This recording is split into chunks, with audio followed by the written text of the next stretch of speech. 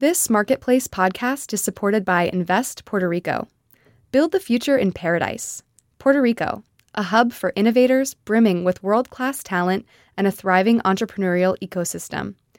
Learn more at investpr.org/marketplace today.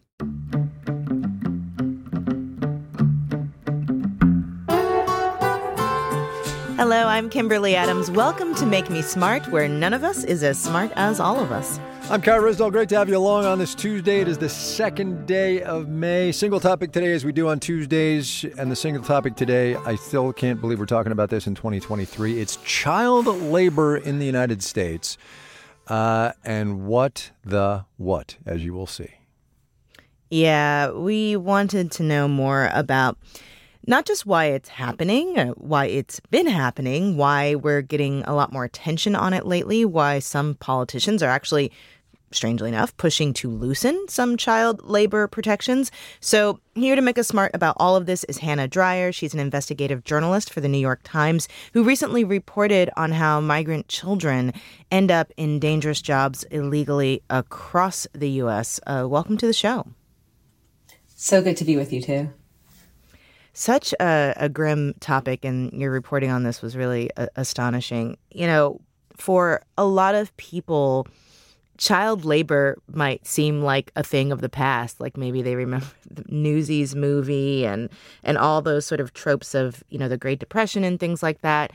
But it's still very much a real part of this economy. What does child labor look like today?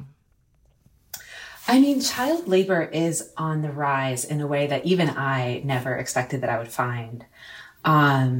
There have been 300,000 migrant children who've come across the border alone just since Biden took office. And what I found is that the majority of these kids are ending up working full-time in these punishing jobs.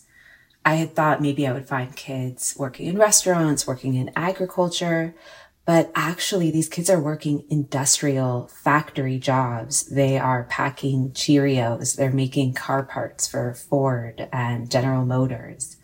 It's a totally different kind of child labor than we've seen in, decades. I'm going to skip ahead in the story here and ask you this question, Hannah. How is this possible? I mean, when you get something this outrageous, it's pretty much always many systems failing at the same time. And what we're seeing here is a crisis in the immigration system. It's colliding with, labor shortages. So when I talk to some of these employers and ask them, how did it happen that there were children, working overnight, making car parts for you? What they told me is we couldn't find workers who are going to take those jobs. And so we turned to staffing agencies, and the staffing agencies then turned to these children. It's sort of both things happening at once, immigration and labor. Now, I was surprised to discover that there are sort of two buckets. There is legal child labor in this country, but what you're talking about is illegal child labor. Can you talk about what's legal and what isn't? Right. I mean, most people work when they're a teenager. I worked, I'm assuming you two probably had jobs. Mm-hmm. And those jobs tend to be, working at a grocery store, working at a restaurant. There are a lot of things that young people can do for a few hours a day or on the weekends.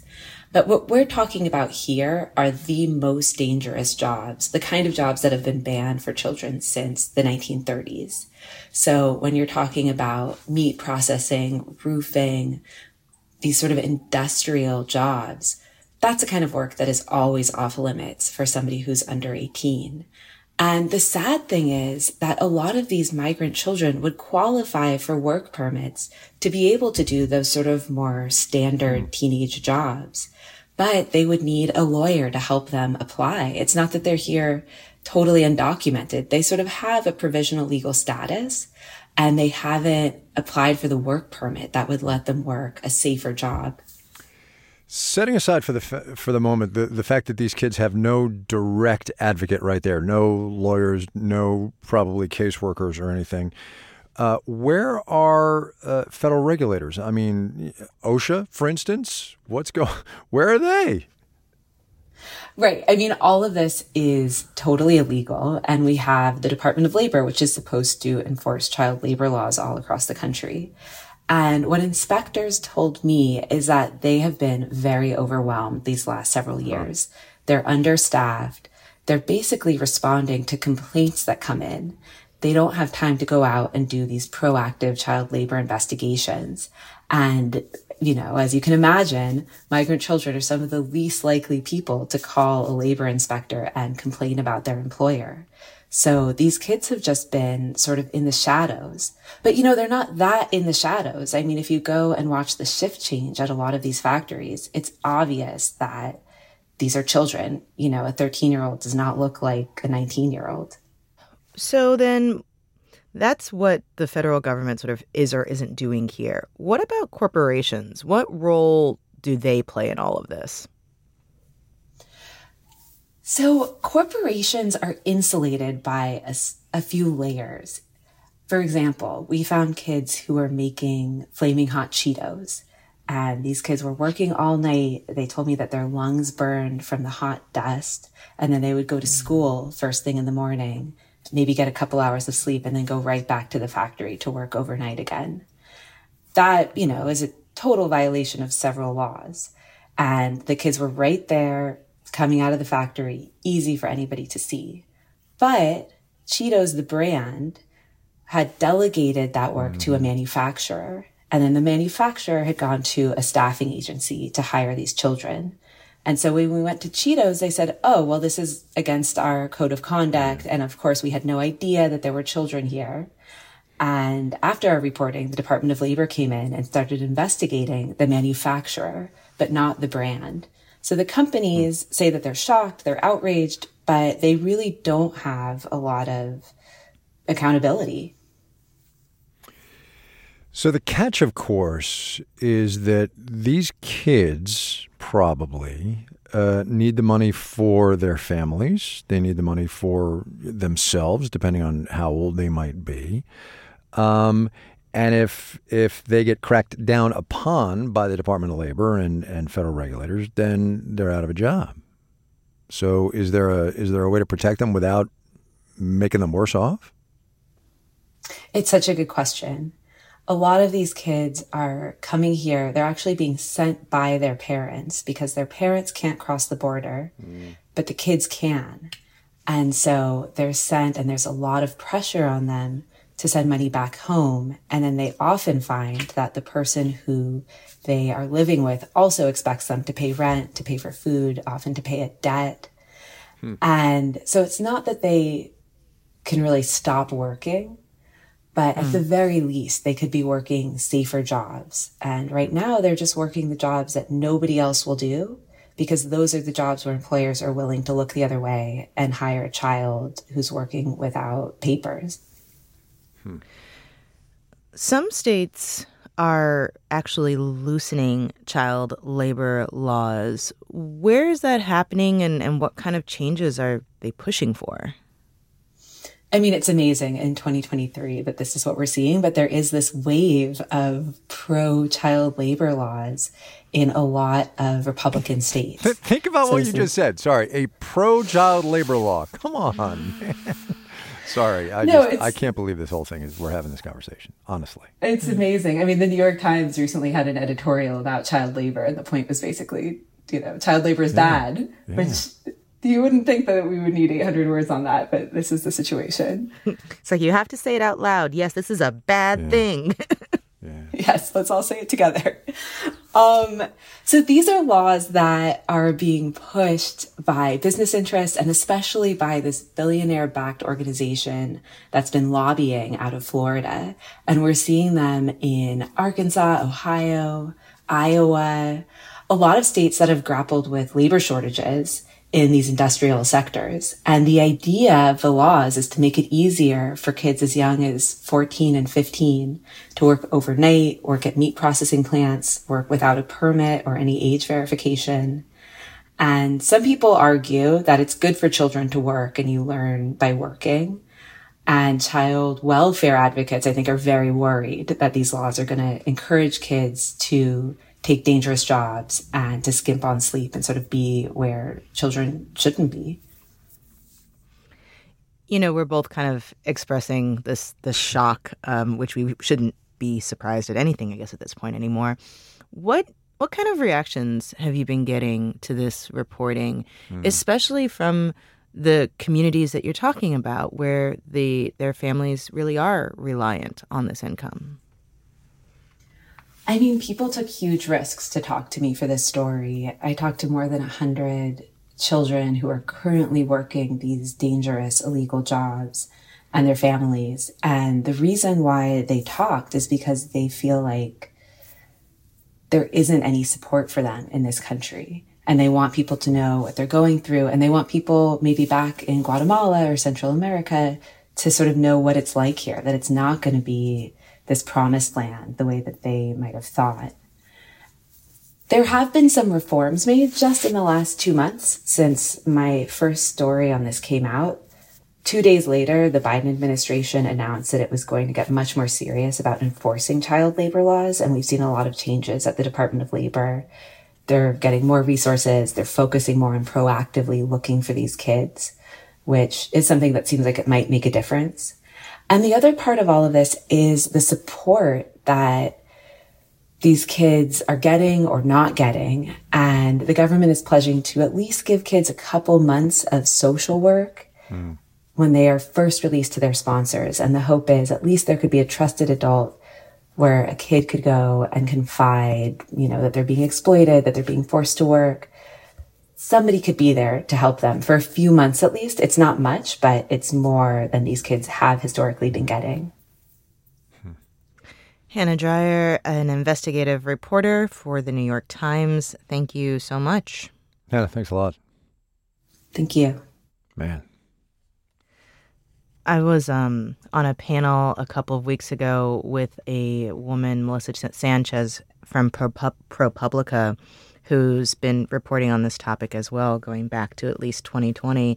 And one of the things she was saying was that, even in her own family, there were a lot of, child workers. And that is what helped her family kind of establish itself in the United States. And at the same time, now she's doing, similar to reporting to what Hannah's been doing. And it's devastating. And it is so tied with sort of people in extraordinarily vulnerable situations, and also sort of the frailties and incompetence of our own systems. Yeah, and so we are, not for the first time, adults in America are failing the children of America and other countries. Anyway, on that cheery thought, we want to know what you think. Our number is 508-827-6278, 508-827-6278, 508-UB-SMART is another way to dial that. Or you can email us, makemesmart@marketplace.org. We're coming right back.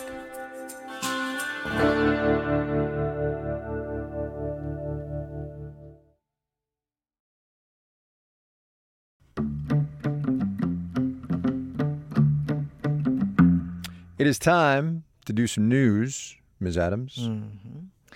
I am very fascinated by a report out from the World Economic Forum this week. I guess April 30th, but whatever, most people are talking about this week. And it's the Future of Jobs Report 2023. It's a lengthy report, but there's a nice summary that we'll link to on the show notes, where basically they surveyed, something like 800 different businesses globally.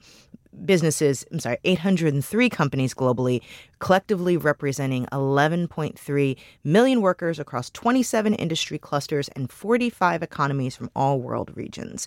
And some of the takeaways about where the global labor market is going are things that you might expect. Lots of companies interested in AI and automation, and also some things that you might not expect in terms of which industries are going to, be okay. Like apparently retail is going to, retail jobs are still going to exist in very similar ways.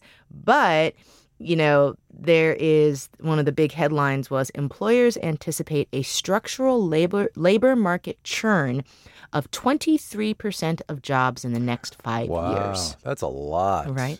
That's a lot. That's a lot. And so, it's a mix of emerging jobs and declining jobs eliminated, right? So emerging jobs added, declining jobs eliminated. So higher than average churn in the supply chain and transportation and media, entertainment and sports industries. So the supply chain and transportation makes a lot of sense with automation, self-driving, things like that. Media, entertainment, and sports. We've been talking about how we're all kind of just like losing our jobs, but that's okay. Yeah.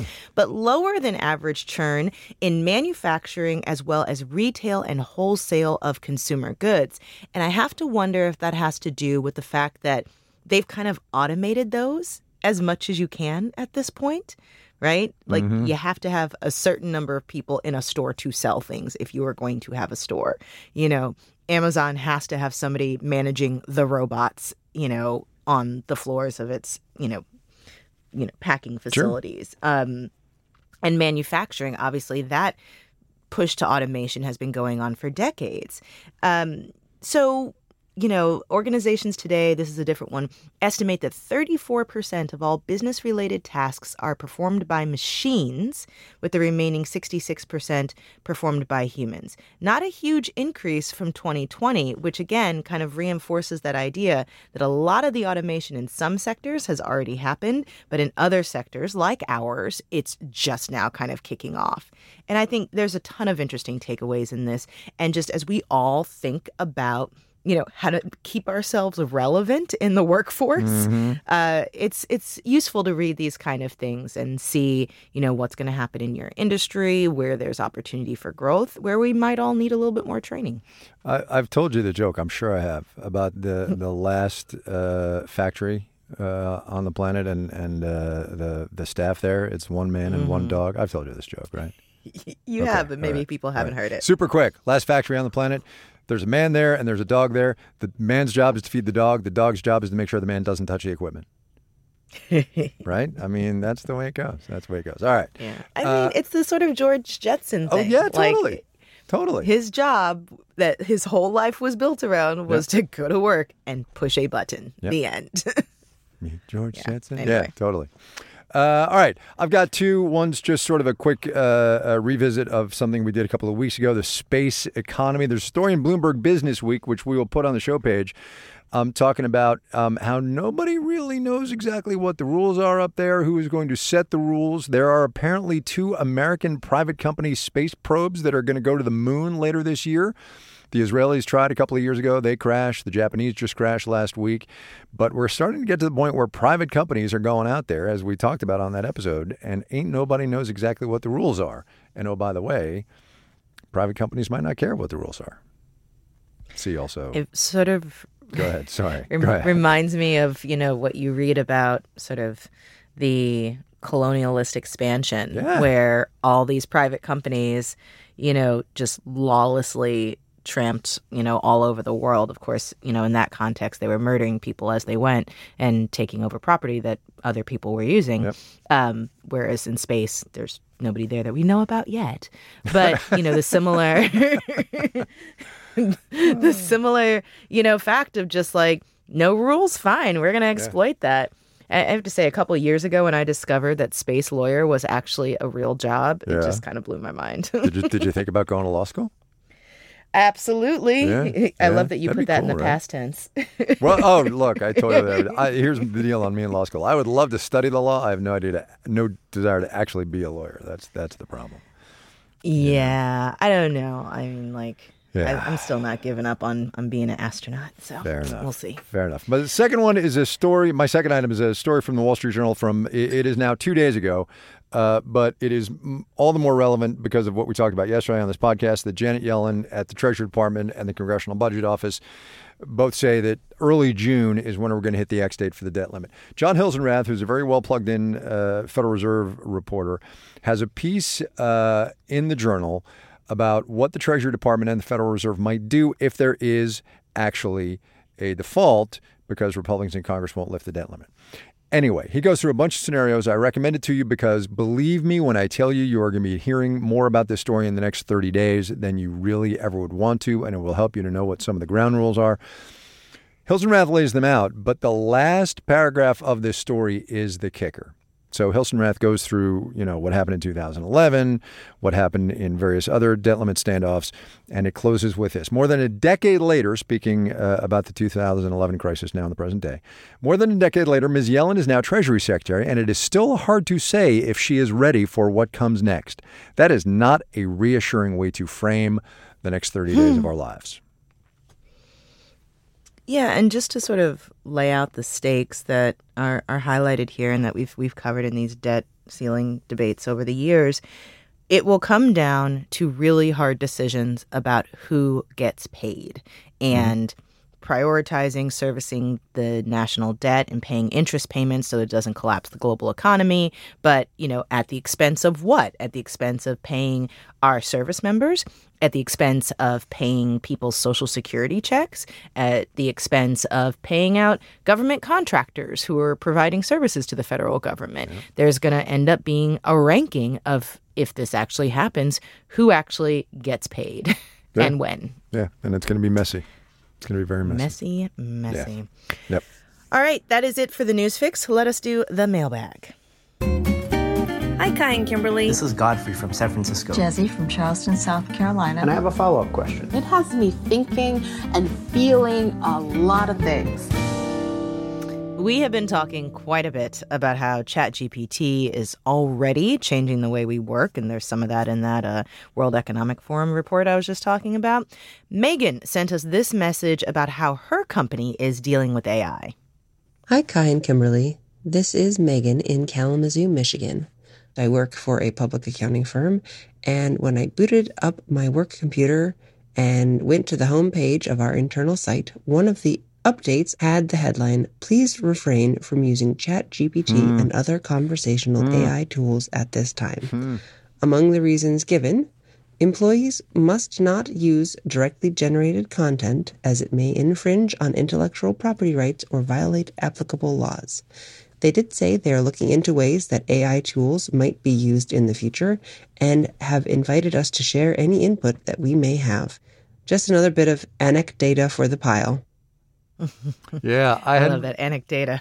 I hadn't really thought about the fact that lawsuits are going to start flying over the use of this stuff. Neither did I. I knew that ChatGPT and OpenAI and these companies are potentially going to, be sued for siphoning people's intellectual property to feed into their data sets.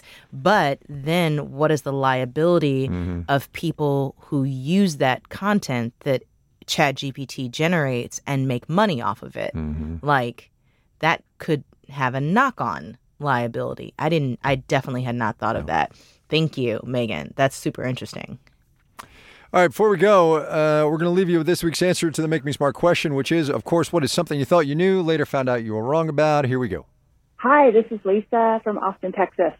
And I wanted to contribute to the something I thought I knew but found out I was wrong. I'm embarrassed to say that your reference to Sting all the time on your podcast, I thought those were actually little musical segues written and performed by Sting. So thanks for setting me straight. I love that. Oh, man. We have so many weird terms that we use really in media that, I love that one. Make no sense on the first pass. But, yeah, that's great. That's great. That's awesome. Lisa, thanks. If only, right? Yeah, if only. Right? That's right. That's right. We probably couldn't afford the rights. But that's a whole different thing. I was about to say, the royalties, Yeah.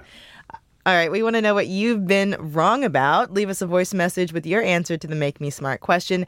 Our number is 508-827-6278, also known as 508-UB-SMART. Great for listening. That'd be fab.